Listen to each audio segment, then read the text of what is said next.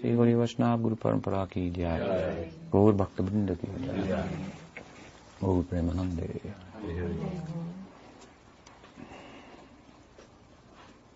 Good evening, everyone. Hopefully you can hear me. If not, please indicate so. Looks like you can't hear me. Can you hear me? Yes. Yeah. Okay. Well. Okay, so I'll speak as loud as I can. You can always move closer. So, as I understand it, I was asked to speak tonight as to the question, how to love God, right? How to love God. It's a pretty big question. And so I need some help with that. So I will refer or defer to the Bhagavad Gita, where this is discussed. And some of you are familiar with Bhagavad Gita? Please raise your hand. Bhagavad Gita. Okay. Some not familiar with Bhagavad Gita. A few. So Bhagavad Gita, then, for those who are not familiar, is a very famous text in the Hindu canon of religious texts, and it's probably the most widely known and circulated, kind of like the Bible of Hinduism, if you will. Bhagavad Gita literally means a song of God. About 700 beautiful poetic verses, and the setting is a discussion between Krishna and his friend Arjuna. It's at a very traumatic time in his life, Arjuna's life, and so he's having somewhat of an existential crisis, and so the questions he asks are pertinent to all of us who are in the midst of an existential crisis, just by the fact that we're human beings. We have a question, why am I? That doesn't arise in other forms of life. The question that consciousness that is kind of born, if you will, out of nature, it seems, although it may be that which generates nature, that's another thing, but it appears that human life, this sense of I, and with it comes the questions why, and what are the possibilities, and what is the hidden meaning, and so forth, as there seems to be more than what meets the eye. We are the more than what meets the eye. We are the seer.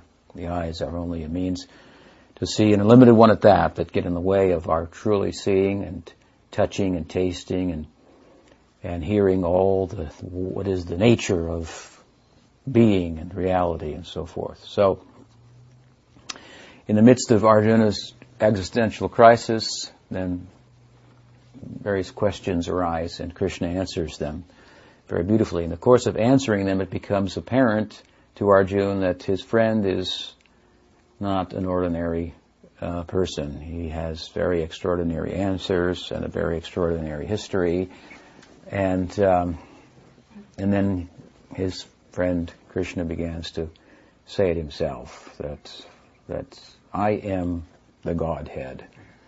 Very interesting and very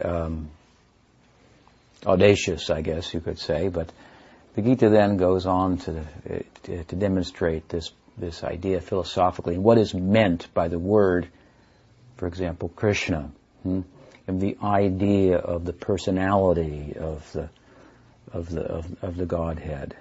So, at any rate, at the end of the book, where there's a lot of different questions and answers, Krishna sums up the whole thing, and he says, if you want to solve your existential crisis and know what you are, and know comprehensively, know in a way that you become fully happy, that's real knowing. It's not just to know every detail, but to know in a meaningful and a pragmatic way how to solve the real issue here, how to be happy, how to be fulfilled. He's basically taught Arjuna, as he comes to the conclusion, that the way to do this is through love, and that love has to be complete, has to be reposed in an object that's capable of reciprocating fully, because love will be gauged or measured in consideration of the degree to which there are reciprocal dealings between the one who is the giver of the love and the one who is the receiver of the love. So he explains himself to be the perfect object of love. He explains that the idea of Krishna, the word is speaking about the perfect object of love. And so he informs Arjuna that knowing the center, if you will, is required. If we are to repose our loving tendency somewhere, let us do it in the center, because that will constitute the full face of love, and by that the whole of the circumference will be nourished. To use a bodily example, if I was to feed my mouth, but my mouth didn't cooperate and feed the stomach, then it wouldn't get the same result as if it did. So the stomach's kind of the center, if you will, in a way, from this analogy. And if we put food there, it has the capacity to do something with food that no other part of the body can. It has the capacity to transform it in such a way that all the parts will be nourished. So there's a center. And the center has the right to speak about itself. I'm the center. It only sounds, out of place if you're not the center. So Krishna demonstrates in the Gita how he's the center. And he implores Arjuna in the end to love. He says, love me. He says, manmana bhava madbhakto. If you want to know what I've talked about in all these questions and answers, to sum it up, what I've said here, how to answer your problem, how to become perfect happily, know why you are and what you're supposed to do. That means to have perfect knowledge, whereby you'll be perfectly happy. The answer is, I'm the center, love me. If you love someone, they'll tell you all their secrets, right? And to love someone is to know someone. Loving is the full face of knowing. It's pregnant with a kind of knowledge that's not in any way extra or cumbersome. It's essential kind of knowing. When you love, you know what to do. So we often think of love as being separate from knowledge. And oftentimes it is. Love knows no reason. That's a fact. But there's a kind of wise love also that is reasonable to engage in, although it transcends reason at the same time. And then there's a kind of a shadow of love that doesn't answer to reason, isn't reasonable, and it shouldn't be done. The taking that appears to be love that is no more than attachment, for example, that fosters sorrow, and it is ignorance. Attachment fosters sorrow. It can't be knowledge.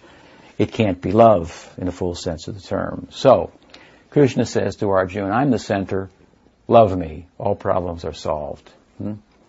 So then, the question tonight is, how do you love Krishna, or let's say God, right? How do you love God? So, understanding that this question might arise in Arjuna's mind after he says, just love me, Krishna goes on to speak about how to do that. So how do you love God? And the interesting thing that he says to start out with, he says, Sarva Dharman Parityaja. He says, if you want to love God, throw out religion.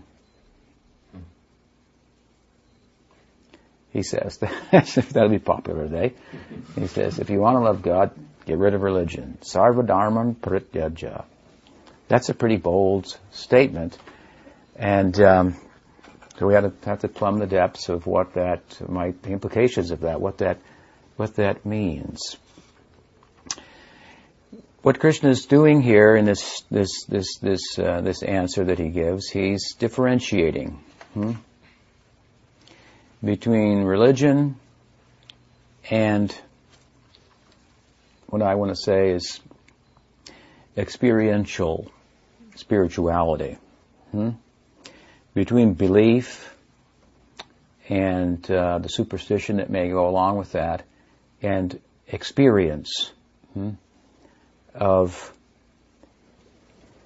that aspect of our being that's different from matter, the knower, the experiencer, consciousness. experience of what that means, which involves separating ourselves from the material sense of self, the conventional ego that we've kind of arrived at. This is such an approach is what we might call mysticism.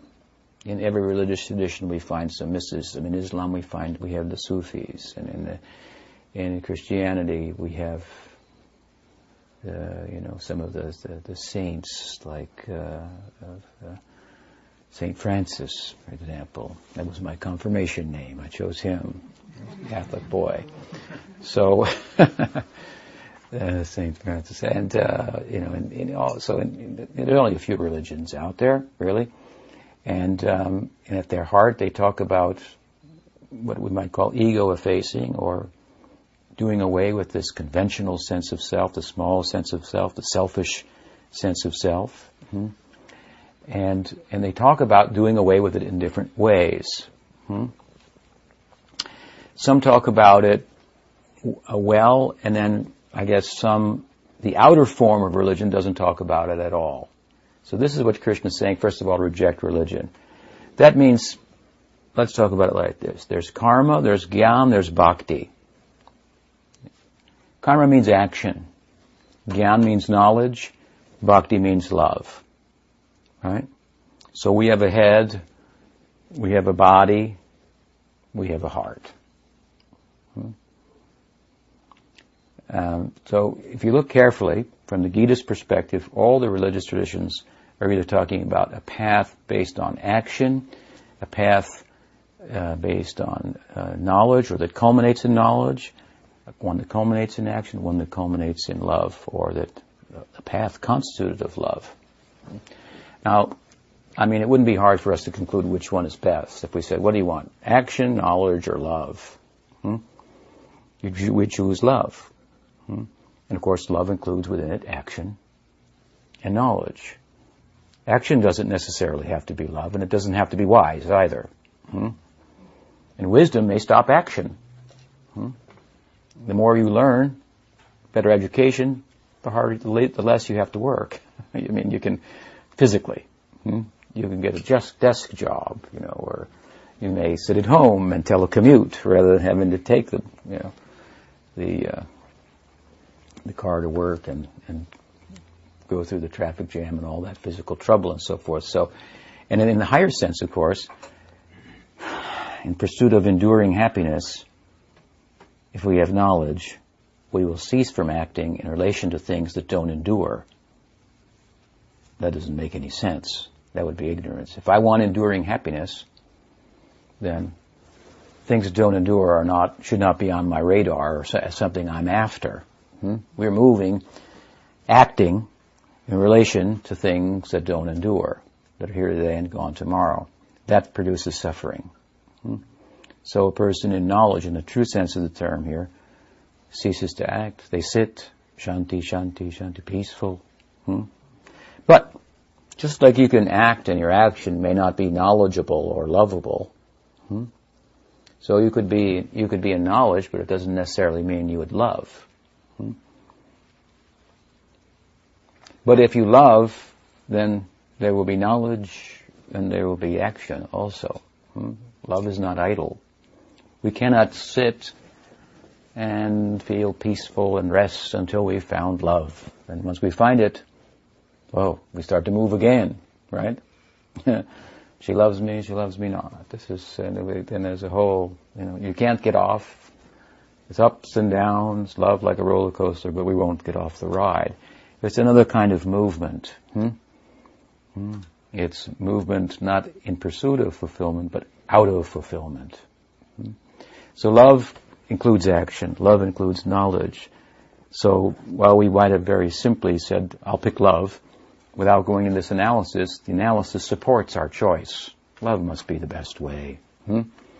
Loving is knowing in a way that we could not know otherwise. So, therefore, that religious path that called the karma marg, the path of karma.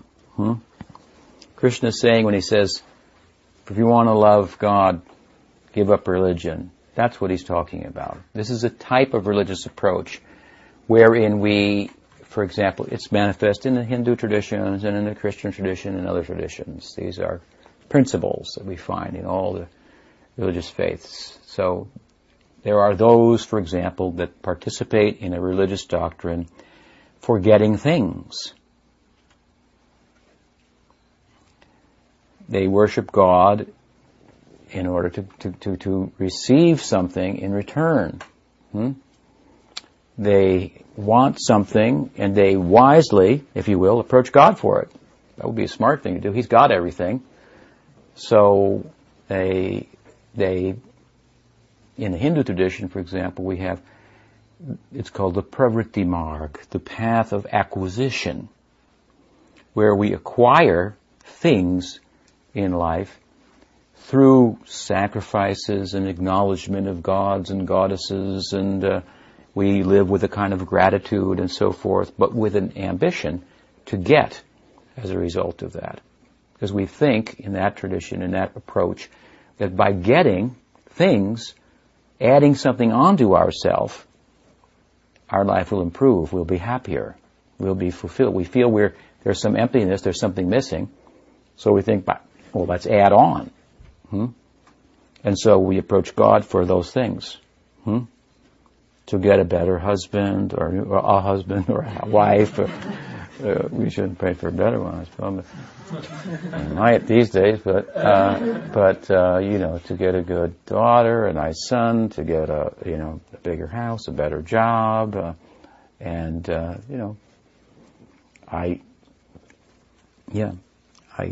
So we obviously a lot of religion is about that, right? It's about getting things. And we think that by adding things on, the lacking that I feel, the emptiness that I feel will be fulfilled. But actually what we are, of course, is something that, we are to invoke the adage that the best things in life are not things. We're the best thing in life. The experiencer of the things is better than the things, because the things constituted of matter as they are wouldn't matter if there was nobody to experience them.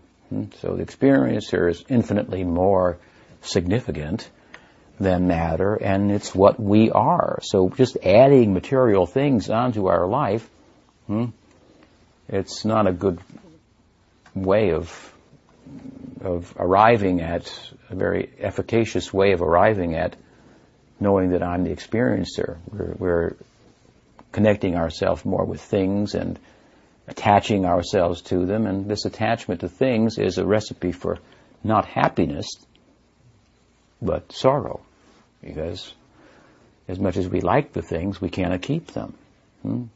Attachment is ignorance. Ignorance produces sorrow. Desire for things. This is a problem. Again, the best things in life are not things. So there is a religious approach like this, and then you do certain things, you pray, you do sacrifices, whatever it may be in different traditions, but the orientation to it is kind of childish. It's like your children. They want things. Give me, give me, give me. And so if we approach God only to get, and to get what? To get things? Here we are, the unit of consciousness and experience, and Godhead is the supreme consciousness, the supreme experiencer. And in pursuit of apparently loving God, we're making a business relationship with God for things. How would the things are not even going to get us close to ourself, which is a particle of consciousness. What to speak of close to the whole, the source, the fire that we are the spark of. So this is not how to love God. Krishna says, if you want to love God, first thing, get rid of religion. And this is a big problem in today's society, because that is the prominent face of religion. I mean, I'm simplifying it, but it's the basic prominent motivation. while the motivation is apparently to love God, it's all about, like in the Christian missionaries that have this particular orientation. Not all Christians do, but there are some of the prominent. There are recovering Southern Baptists here, I think. There are recovering Hare Krishnas too. So it happens everywhere, this phenomenon. In all religious traditions it shows up. So anyway, some of those fellows would go to India and say, hey, you're poor. Obviously your religion doesn't work. We'll put a chicken in every pot, Look at America, We got, Colonel Sanders there. He's, you can get it, so there's, we can provide, our religion provides things. The proof that we have the wealthiest country means we must be blessed by God, and so on and so forth. There may be some blessing, but it's not much. If you're asking God, the reservoir of consciousness, if a particle of consciousness is asking the reservoir of consciousness that it really needs to unite with, for things, God scratches and said, well, that's what you want, okay, those things. So that kind of religious approach, Krishna says, forget that. And seeing that prominent face of religion in the world, a lot of other people are going, forget that. That doesn't make any sense. I can get things easier in other ways, perhaps, or there are other things that come with that approach. It's a very kind of, we look at it as, from the Gita's perspective, as a kind of a very infantile approach to God, and a very self-centered one. It's all about me. God for me. What did Kennedy say, right? Don't think, well, we'll put it in the Gita's terms, don't think what God can do for you, but what you can do for God. That's what can we do for God? He doesn't need anything. He should give us everything. No, he has a necessity. That's another thing. And that he's teaching Arjuna in the Gita. And the more we understand that, then we start to come to know how to love God. But we're a distance from that right now. Right now Krishna's rejected religion and says, this is not the way to love God. To approach God for things. To improve my material condition. It's an oxymoron. To improve your material condition. You cannot improve on something. It's like, how can we improve on death row? Could we get a couch in here? Maybe some pictures on the wall? That's like ludicrous. The state's not going to spend money on that. And we are, our particular kind of conventional sense of self. I'm a North Carolinian. I'm old. I'm young. I'm a man. I'm a woman. I'm Indian. I'm Ukrainian. I'm Scottish. Whatever may be the case. Spanish, Indian, Hindu, Christian. Whatever it is. This is all, to one extent or another, this conventional, small sense of self, and that sense of self cannot endure. It's not possible. It's made up of our desires and attachment to things. That sense of self is determined by our attachments. I'm attached to North Carolina, so I'm a North Carolinian. I'm attached to a particular type of car, and I've got a certain ego that goes with it, and the advertisers know that well. And right, where'd that start in psychology? Right? Freud's nephew. Yeah. Figured this is psychology. This is people playing on people's psychology. That's marketable, So anyway, our self, this conventional self, is informed by our taking tendency, and that self is false. It's a false self because you don't really take anything. You never really get it.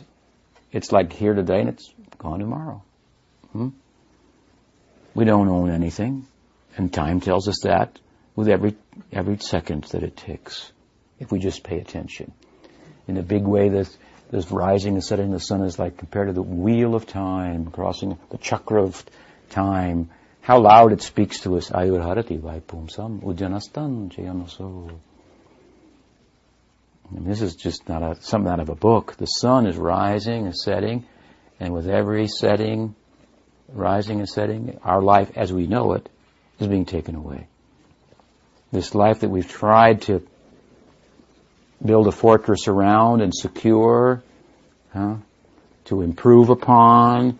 I mean, I say it's like trying to make a case for making death row more comfortable. How comfortable can you be if you really think about what's happening there, right? And that doesn't mean doesn't mean that so what should we do? No, never try to improve our life. We should improve our life to the point that we should pursue improvements in our life that will be real, tangible improvements. That means that will changes in our life, additions and subtractions in our life that will better facilitate our spiritual pursuit. Our knowing the difference between our self and that conventional sense of self, that desire-based self. So this larger kind of face of religion, which is a taking and trying to fostering, and you even get this idea that I'll go to heaven with my kids and my dog, and we'll all be there together, and then you wonder, well, what age are you going to be there, and what age, anyway, it's complicated, but the point is that there's something to us, and it's us, the experiencer, the knower, the feeler, and so the taster, the seer, that's different from this sense of self that is derived from attachments that unit of consciousness has developed in relation to things. So a religion, again, built upon acquiring things and improving the material condition, as if the improvement of the material condition in and of itself was the sum and substance of religion. Like in Hinduism, we have a heaven that you can go to, but you can't stay there. You perform pious activities, good as they are, and you get good karma for that. So you go to a land and you spend all the results of your good karma, and it's a long, long, long time, and finally the bank balance wears out and you come back down again. And so, you think about that for a while, and you think, this isn't a very good idea. I'm working hard to go there, and it's great for a while, and it's so long that you think, well, anyway, it's 100 million, 1,000 years, so I guess it's forever, but it does wear out. The sun will burn out. So, the whole show is not going to endure. So the idea of improving it as a perfection unto itself, then is not wise. So that, in pursuit of that kind of religious ideal, the taking idea of religion from God, give me things and so forth, to put it in a crude way, this doesn't make people happy. It doesn't fulfill people. And therefore we find one day the priest was preaching for years and years, and the next thing you know, he's doing the things that he's preaching against. Right? And then you have this idea in the kind of conventional religious idea of morals, right? The do's and the don'ts, and doing the rights and not doing the bads is the sum and substance of religion. Krishna wants to say to us, being a moral person is not the sum and substance of religion. Being a moral person doesn't constitute loving me. That's like a minimum thing. And what are morals? There are moral principles, and the laws are based on the principles which will determine laws in terms of time and place and circumstance. That's changing. Circumstance change, times change, the principles then are applied in those new circumstances. We have laws that are meaningful and make sense in our times. But nonetheless, mere adherence to religious law doesn't constitute loving God. Let's take, for example, let's say the president. So let's say you follow all the laws of the state. Okay? So, the president wants you to do that, right? So that's pretty good. So you get the Citizen of the Year award. And so at some banquet, President Obama comes and pins a medal on your chest and says, you are the Citizen of the Year. You have followed the rules of the country perfectly. Shakes your hand, and you got a picture of that, and so forth. Does that constitute loving President Obama? it's a little short of loving him. His wife kind of deals with him a little bit differently. She loves him. The citizen is, it's noticeable, it's good, but doesn't constitute the full face of loving the prime minister. So following the moral laws, God comes and puts a thing on your chest. You're a good citizen, Great. Great. Great. I mean, it's good. I mean, you should do that. And so, is there any more to it than that, is the idea. Love is much more than that. So loving God, Christ is saying, it's not found in this. It's not mean that we should be immoral. That we have to plumb what is the essence of that idea? What a moral law, what does that imply? What does law imply? Law itself implies absence of love. As much as there is need for law, as much as there is not love. As much as there is love, there is no need for law. So this religious idea that's full of laws, and the sum and substance of which constitutes following all the laws, doesn't have much to do with loving God. It's kind of like, something's better than nothing, but we're talking about, the question tonight is how to love God, right? This doesn't really turn God on, if you will. It doesn't really register in the life of the Absolute. The center has a life. Its life is not based around what we do wrong and stopping from doing wrong. God's not in orbit around us and we're the center. And when we do things right, His life is fulfilled. What kind of, the center has a life unto itself. I mean, let's take the sun. Let's compare the sun to God. Okay, the sun provides light, heat, and from the energy of the sun we get food. Right, the sun produces rain. Right, by evaporating waters which otherwise would not be put on the field, and then pouring it down so that we can eat. Sun is giving us food, heat, light, a happy mind, right? On the sunny day. So sun, we'll use, by way of analogy, the God of our life. So the sun is providing all these things. But what's going on in the sun? Is that just there to provide? There are these nuclear explosions going on in the sun. One of which would just destroy the whole earth. It would be nothing in comparison. The sun has a life, in other words, of its own. There's what's happening inside there. It's erupting in its own ecstasy. And we're unaware of that. We're unaware of that inner life of the sun. We're just taking what the sun gives here. But it has its own. What are those eruptions?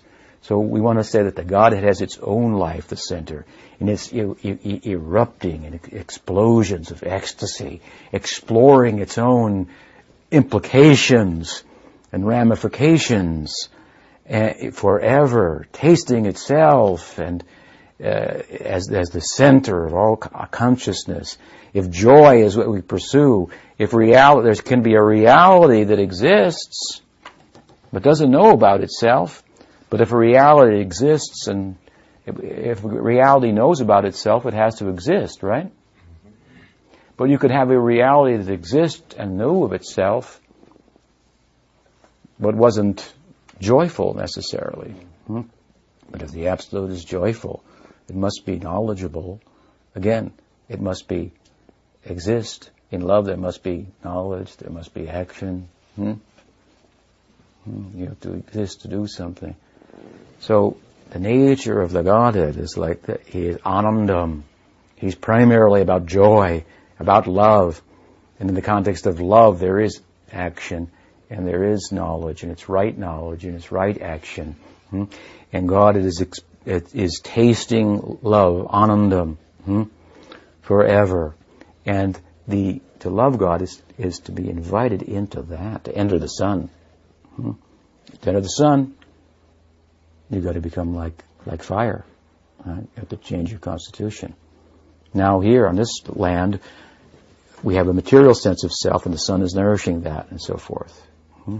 But to go into the sun and understand the ramifications of its explosive, ecstatic life, we have to become like the sun. We have to become a unit of consciousness, to enter into consciousness and experience what are the possibilities there. What are the possibilities for consciousness attached to matter, as opposed to consciousness unfettered by matter? It's something like the difference between ice and water. What is ice? You can cool water with it. What can you do with water? So many things. What are the possibilities of water? And the possibilities of ice. So we're atrophied, we're frozen over. We're consciousness, but we've frozen over by way of our identification with matter, which is still, it's inanimate. We're giving life to matter by our presence with it and animating it, but our identification with it is taking away some of that animation that we are, all the possibilities that we are. We've identified with matter and its limitations, and we're kind of somewhat inanimate in comparison to what we could be. I mean, the whole of the movement of the world, from the Gita's perspective, is taking place by the soul asleep. What must the soul or consciousness awake unto itself? What kind of life must that be? So this idea then, as I say, that God is orbiting around us, whatever we do, and that's His good day or His bad day. If we do the laws or we don't do the laws, He's had a good day or a bad day. This is a very self-centered idea of God. And maybe there's some manifestation of God that's concerned with that, Vishnu, Paramatma, a little bit, witnessing all that stuff, keeping score and so forth. But this is not the whole of the Godhead, experiencing itself and fullness and wanting to share that, and participating in that share. This is what love constitutes. So anyway, in the beginning, Krishna says, to Arjuna, how do you love God? Give up religion. Sarva dharman parityajya. This is the conclusion of the Gita. He starts. Now this sentence, this first line of the verse that I'll explain all 4 lines of, is echoed in the book called the Bhagavad, the sequel to the Gita. What is given theoretically in the Gita is played out in the Bhagavad through many examples where there is a description of the life of the Godhead, the life of the Absolute, in ecstasy. The book begins where the Gita leaves off. It says, Dharma projita kaitavotra. Saying the same thing, a little bit more emphasis. Dharma projita. This religion should be rejected. This religion, it's called kaitava. Cheating religion. Religion where we cheat ourselves. We negotiate with God to get more material things or a better material situation when in fact we're not material. That is pretty dumb. But as you approach, so the Godhead reciprocates, right? And so Bhagavatam says, Dharma projita kaitava. This should be rejected. And the word projita, rejection, implies a thorough rejection of anything short of actually loving God. So we've talked about one thing that falls short of loving God that appears to be a means for loving God. That ordinary religious idea of God give me this, God improve my life, and so forth. That is one thing. Now there's another side. Our material life runs on 2 tracks. Acquiring things. And when we get tired of it, we let go of things. There's another side of us which is giving up things. Renouncing things. In Sanskrit we call it bhog and tyag. Bhog and tyag. Now, renouncing things, giving up things, there's some knowledge in that, right? Because again, we're not things, and the things aren't making us happy. And sometimes we get some insight into that. We get rid of this thing. I bought this thing to make me happy, and it's making me unhappy. I will give it up. So this is called the path of knowledge. Then, when we take that tendency in material life that we have, and we systematically make a yoga out of it as a means to connect with God. First, we had the karma. We made a yoga out of it. How to connect with God through things, through acquiring things. Dharma marg. It's a remote kind of connection. Now, giving up things, well, now we're starting to get somewhere, right? Because acquiring things has nothing much to do with loving God. So giving them up must be, hey, that must be it. So the action, right? We've rejected that as the way unto itself. Laws, so forth. Now, so giving up things. If I have knowledge again, then I know acquiring things, that doesn't improve my life. That's the beginning of my suffering. I bought it, and now I got to pay for it.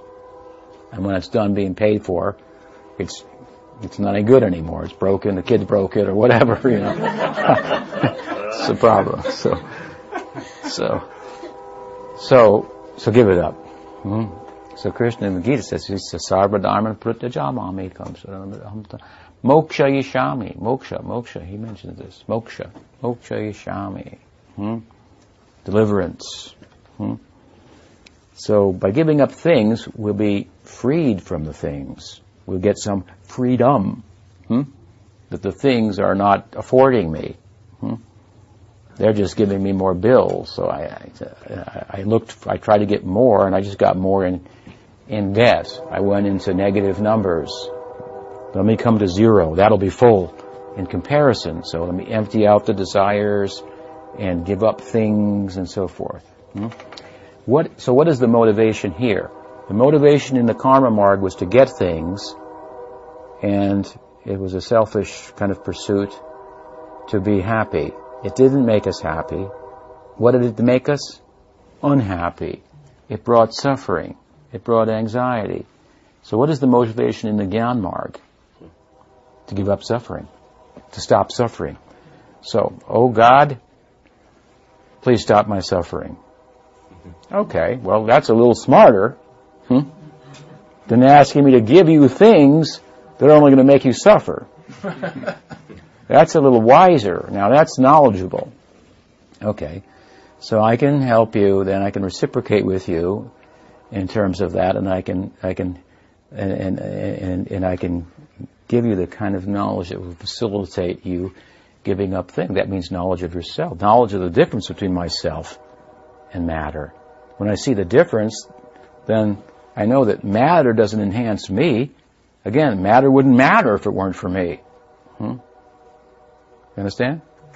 It would have no meaning if it weren't for me. I'm the meaningful thing. So I'm going to get now closer to myself, and I'm going to end all suffering. Wow, thanks a lot, God.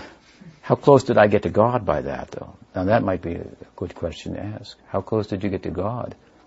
One person wanted to suffer, didn't realize it, asked for enjoyment of material things, but was really asking for suffering. The other person wants to get rid of suffering. Both things are self-centered. Both. One wants to take the world, one wants to push the world away. So this path brings us to knowledge of the self. It stops us from taking and exploiting. It's kind of a very indirect expression of love. If my taking constitutes selfishness, and taking what doesn't belong to me, that's not love, because love's about giving, right? Love is about giving. So if I'm taking, then I'm not loving. We rejected that path. Now we come to a path where it's all about stopping from taking. Due to wisdom, right? Stop from taking. So if you stop from taking, then there's some kind of love in that, because you're You're not loving anymore. If taking is not loving, you stopped not loving. So I've agreed to not love. I'm going to stop not loving. I'm going to stop taking. So, okay, well, some progress here. But love is about giving, right? And it's not just about giving up. It's giving up things. It's about giving ourselves, really, to the center in a way that's meaningful to the center.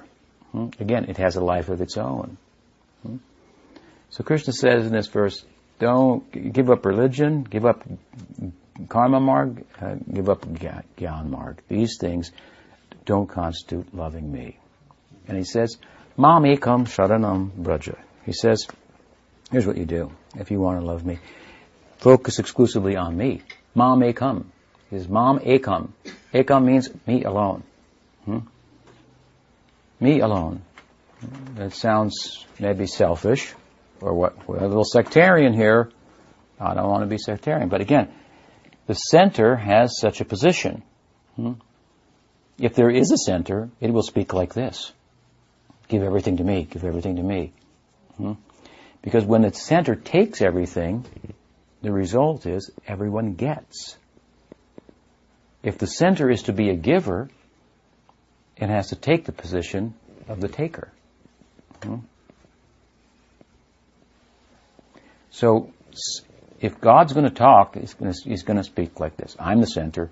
Give everything to me. Krishna says, Mam ekam. Me alone. Now, the question is how to love God, right? So, me alone. So we have to look at this word ekam, alone. Exclusive.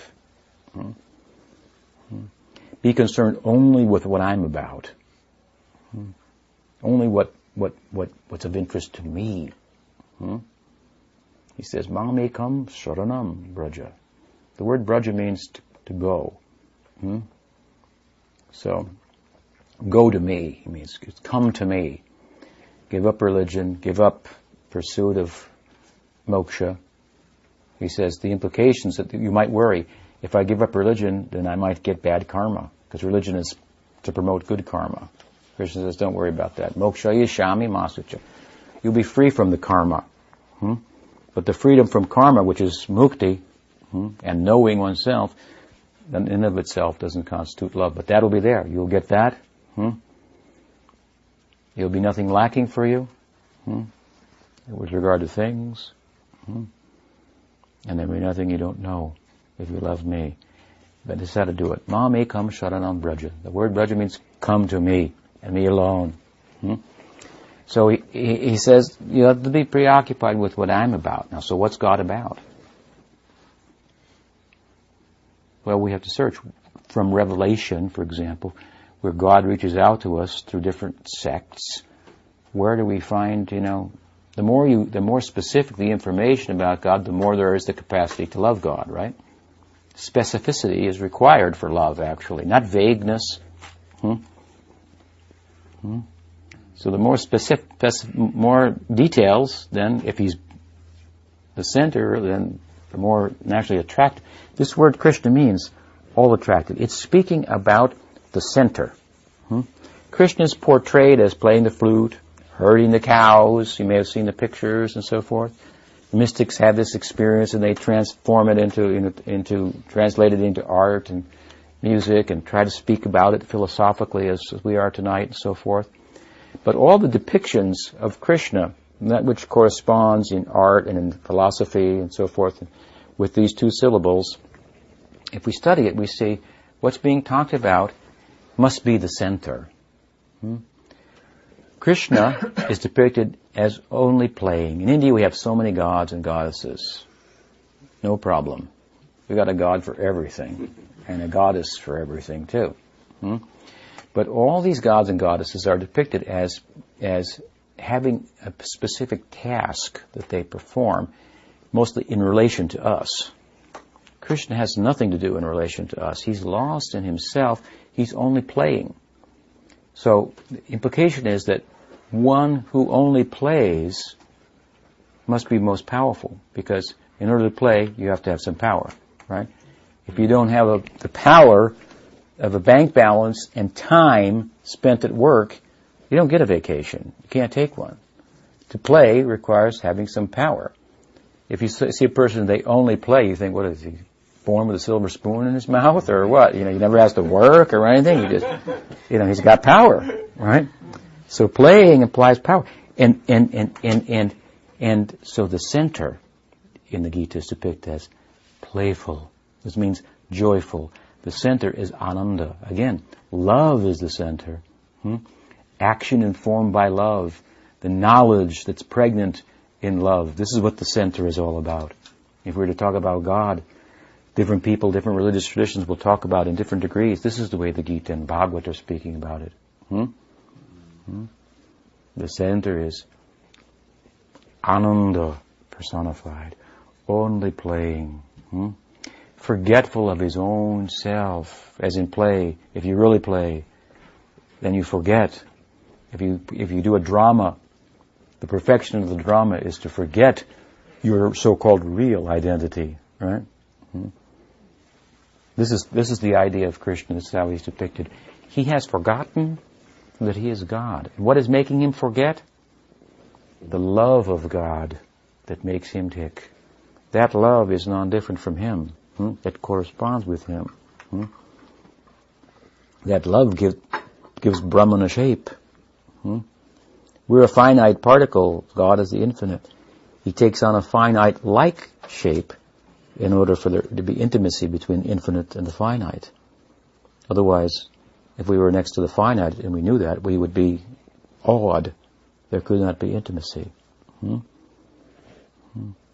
So these descriptions about God, and I'm just going to kind of going over the surface of it. This is interesting information. I met a fellow once, years ago. I offered him the book, the Bhagavatam, where these things are like going, in depth, this what we're talking about, whether just on the surface of. And I'm thinking, this is a great book. Why don't you take it and read it?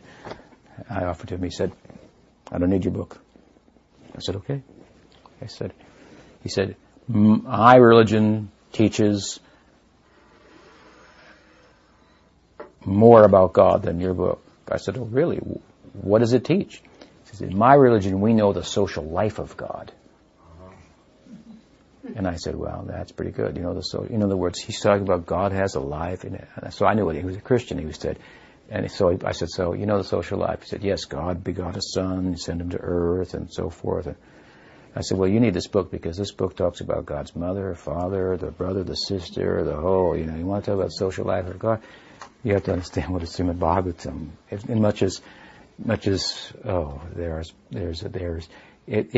There's all kinds of love, right? There's parental love. There's friendly love. There's romantic love. There's a love between the teacher and the student.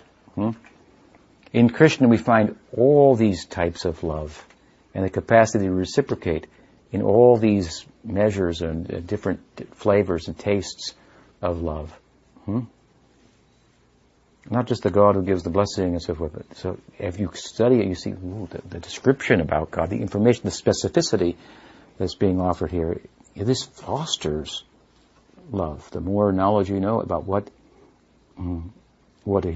he makes him tick, so to speak, the more you have the capacity to love. And more that love is fueled, the more Krishna is present, and the love and the Krishna, they're one and the same. And so he says, Sarvadharman Parityajam Amekam Sharanam Braja. Come to me. Surrender, he says, give yourself entirely to me, exclusively to me. Nothing will be lost in this. Everything that you could have fulfilled through karma or gyan will be fulfilled. There'll be nothing, in other words, through karma the karma marg, you try to stop bad karma, to be the moral person. That's covered. The moral questions are answered because now you've found that you're non-different from me in terms of being a spark of consciousness, and I'm the fire, and everyone else is a spark. There's a unity that underlies life. There's nobody to steal from. There's nobody else to steal from. There's nobody else to covet. That's all just a show. We're consciousness. We're unified. The moral problem is solved. So you don't have to worry about that. That's solved automatically. The problem of detachment, liberation, the freedom that comes from giving up ignorance and attachment to things. He said, that's covered. Moksha yashami. That's covered. So he's getting a metaphysical answer. What does it mean to surrender to me, to the center? And he says it in a nice way, because he says, Mam ekam sharanam braja. And the word braja, while it means to come or to go, it also has a meaning that comes to our mind if we're familiar with the texts. That has different implications. Braj, as a verb, means to come or to go, but Braj also is the name of the place that's been given to that, to put a name on a place, if you will, a realm where the Godhead is just exploring his own ecstasy, lost in that. It's a nice word. It carries implications of movement with it also. That place is a moving place. It's fully animate. It's there. The song is. The word is song. The walking is dancing. What must be the dancing? What must be the singing there? There, the Godhead never sleeps. Alive to the love that animates him, and so forth. So, this word comes to mind for the knowledgeable, the thoughtful, and so we're taken to this place, and so in this little poem, it's the conclusion of the Gita, we learn something about what it means. How do you love God? Not this way, not that way, not through action, requiring, not through the inaction of renouncing, detaching, and not through worshipping God or loving God in a dutiful way. They call it Vaidhi Bhakti, because it should be done. Because if Ma may come, it means study me alone, and you look deeply, you say, we go beyond the Vishnu and the Krishna to the Krishna. Me alone. Me means Swayam Bhagavan. Me as I am. And my nakedness. The nakedness of my ecstasy, where I've lost the sense of my godhood. And I say the word Braj, and I go there myself. Krishna has fainted as the Gita comes to a close. And so in this verse, I seek to take some help to answer a question. Any question? Thought came to mind. It's an analogy, analogous thought. But if you see love is like an engine, and that engine runs, that love engine runs. But when you think of a car, what's the ignition? What's the spark that starts this love in us? We get the engine. How do we get it going? How do we get that? How do we spark that love?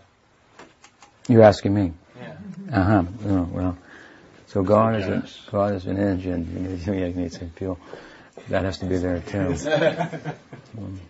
So you want to know, how do we ignite this? How do we ignite this love? Love, yeah. Well, the way you ignite this love is that this love ignites you. That's the way it works. Love ignites you. And the way that works is that you come in touch with this love. There's a bearer, a carrier of this. And in their company, it overflows. It becomes contagious. We're touched by that. We're moved by that. We become interested in that. So it comes from up to down. If God wants us to know about Him, we can know. Otherwise not. And how does He make Himself known? Through some agency. This is what a saint is. Sadhu. Mystic. They live. This is what good luck is. In the Bhagavatam, the word luck means sadhu sangha. It means there's no cause, because the sadhus are not moving under the influence of karma. They didn't do anything that's causing a reaction that's forcing them to act. They're moving daivim prakritim ashrita mahatmanas, under a different energy altogether. They're running under the energy of love. They're fueled by that. They're ignited by that. They're on fire.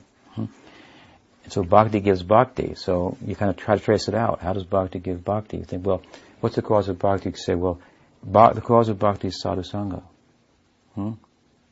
Right? No. Yeah. Well, Because sadhusanga is part of bhakti. You understand?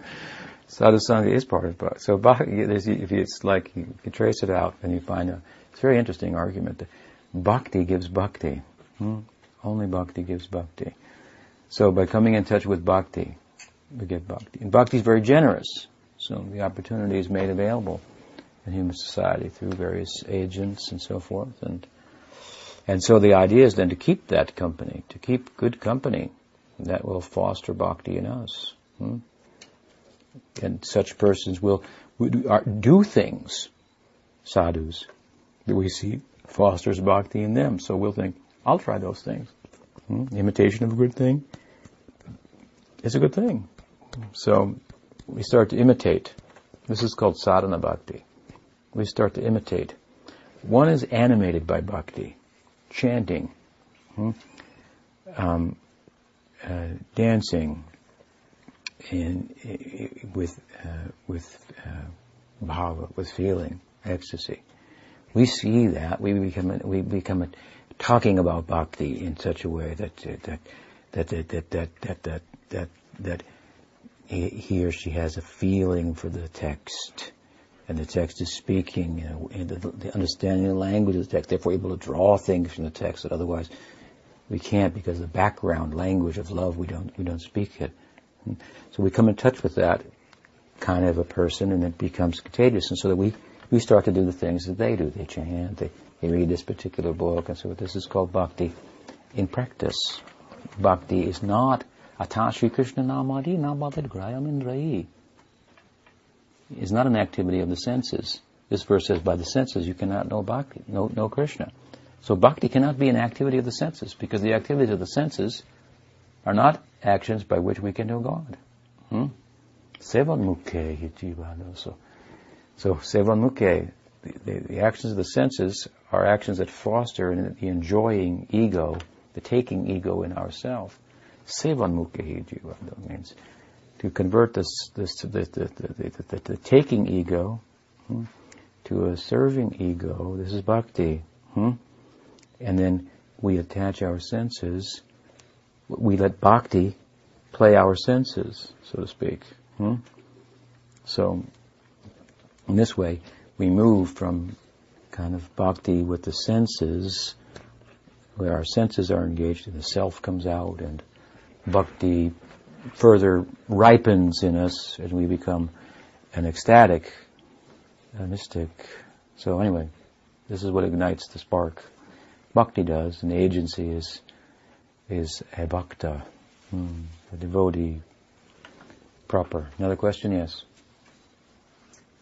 Well, to the question and your answer, I thought I just put forward what I go through when I have a question like that. And especially when we are in the practicing stage, when you are receiving that bhakti, then you already know you are there. So there's not a lot of difficulty there, because you got a taste of it and you're going to stay there. And it's going to always flow and you're going to receive it. But before we come to that stage, before we really actually become inspired to get into that fire, in this process to get there, so for us, for sadhakas, though we know it is really very tasty there, we still have something unseen stopping us, though we really want to get there. So what I was thinking is, maybe first of all knowing, having a knowledge, receiving the knowledge of what exactly I am at this point of time, and what exactly the reality is. Where do I stand now? What is stopping me to really get there? So that thing. And if we look at that, yes, I really want to go there, but something is stopping me. So that something is, we are not ready to receive that bhakti. That is because of the thoughts that are preoccupied with me and I. So if only we can realize with all the knowledge that we are hearing, that it is not about me and I, it is all about the Lord and His. So if only all the knowledge, all the sadhana and practice and Vaidhi Bhakti, all those things can culminate to that particular single thing. It's not just about me, about how advanced I am or how not advanced I am, what faults do I have, where do I need to improve. I mean, there is a desire there to get there, but the mind is so much occupied with me of how to improve, what are the faults, where do I get there, how much advancement do I have, what am I doing, what am I not doing, am I progressing or not, all about me, good or bad or whatever it is. But when we hear like this, and when we realize that that's okay, it's not about you, of how much you advanced or how much you are lacking, or if you have this or not have this, where you stand, that's okay, just keep them aside. It's all about Him, the glory of the Lord. That thought, that little bit of it, just sparks and just opens the door. Of, oh, okay, so wait a minute, so it's all about Him, about His glory, and that is what is coming. So then there will be least resistance to open the door when the bhakti is flowing in. So very good. That's what I have known. And then we'll get a taste of it. Yeah. And then we know, okay, everything is already there. What all I need to do is just receive it. It is going to flow because it is so merciful. And I am not going to really get there to really satisfy Him because I'm just a part and parcel of it. So I don't really have to be so hard on myself, estimate, judge, etc., etc. That's okay. Don't have to meddle up on my time and mess up with that. Just turn over to Him and then think about His glories and how He's reciprocating. And then the miniature thing is all gone then. Yes, that's the front. That's the primary focus of bhakti. That's why we feel that effort on our part is very limited, but in and of itself, grace is required. So the more we preoccupy ourselves with what God wants, what God is like, and so forth, then naturally you go up, right? What is your name? Usha. Usha. Okay. Another question? What's the time now? 8:30. Okay, so I think we should stop. There's some prasad, right? Some dinner for everybody. So thank you very much for your comments and questions. And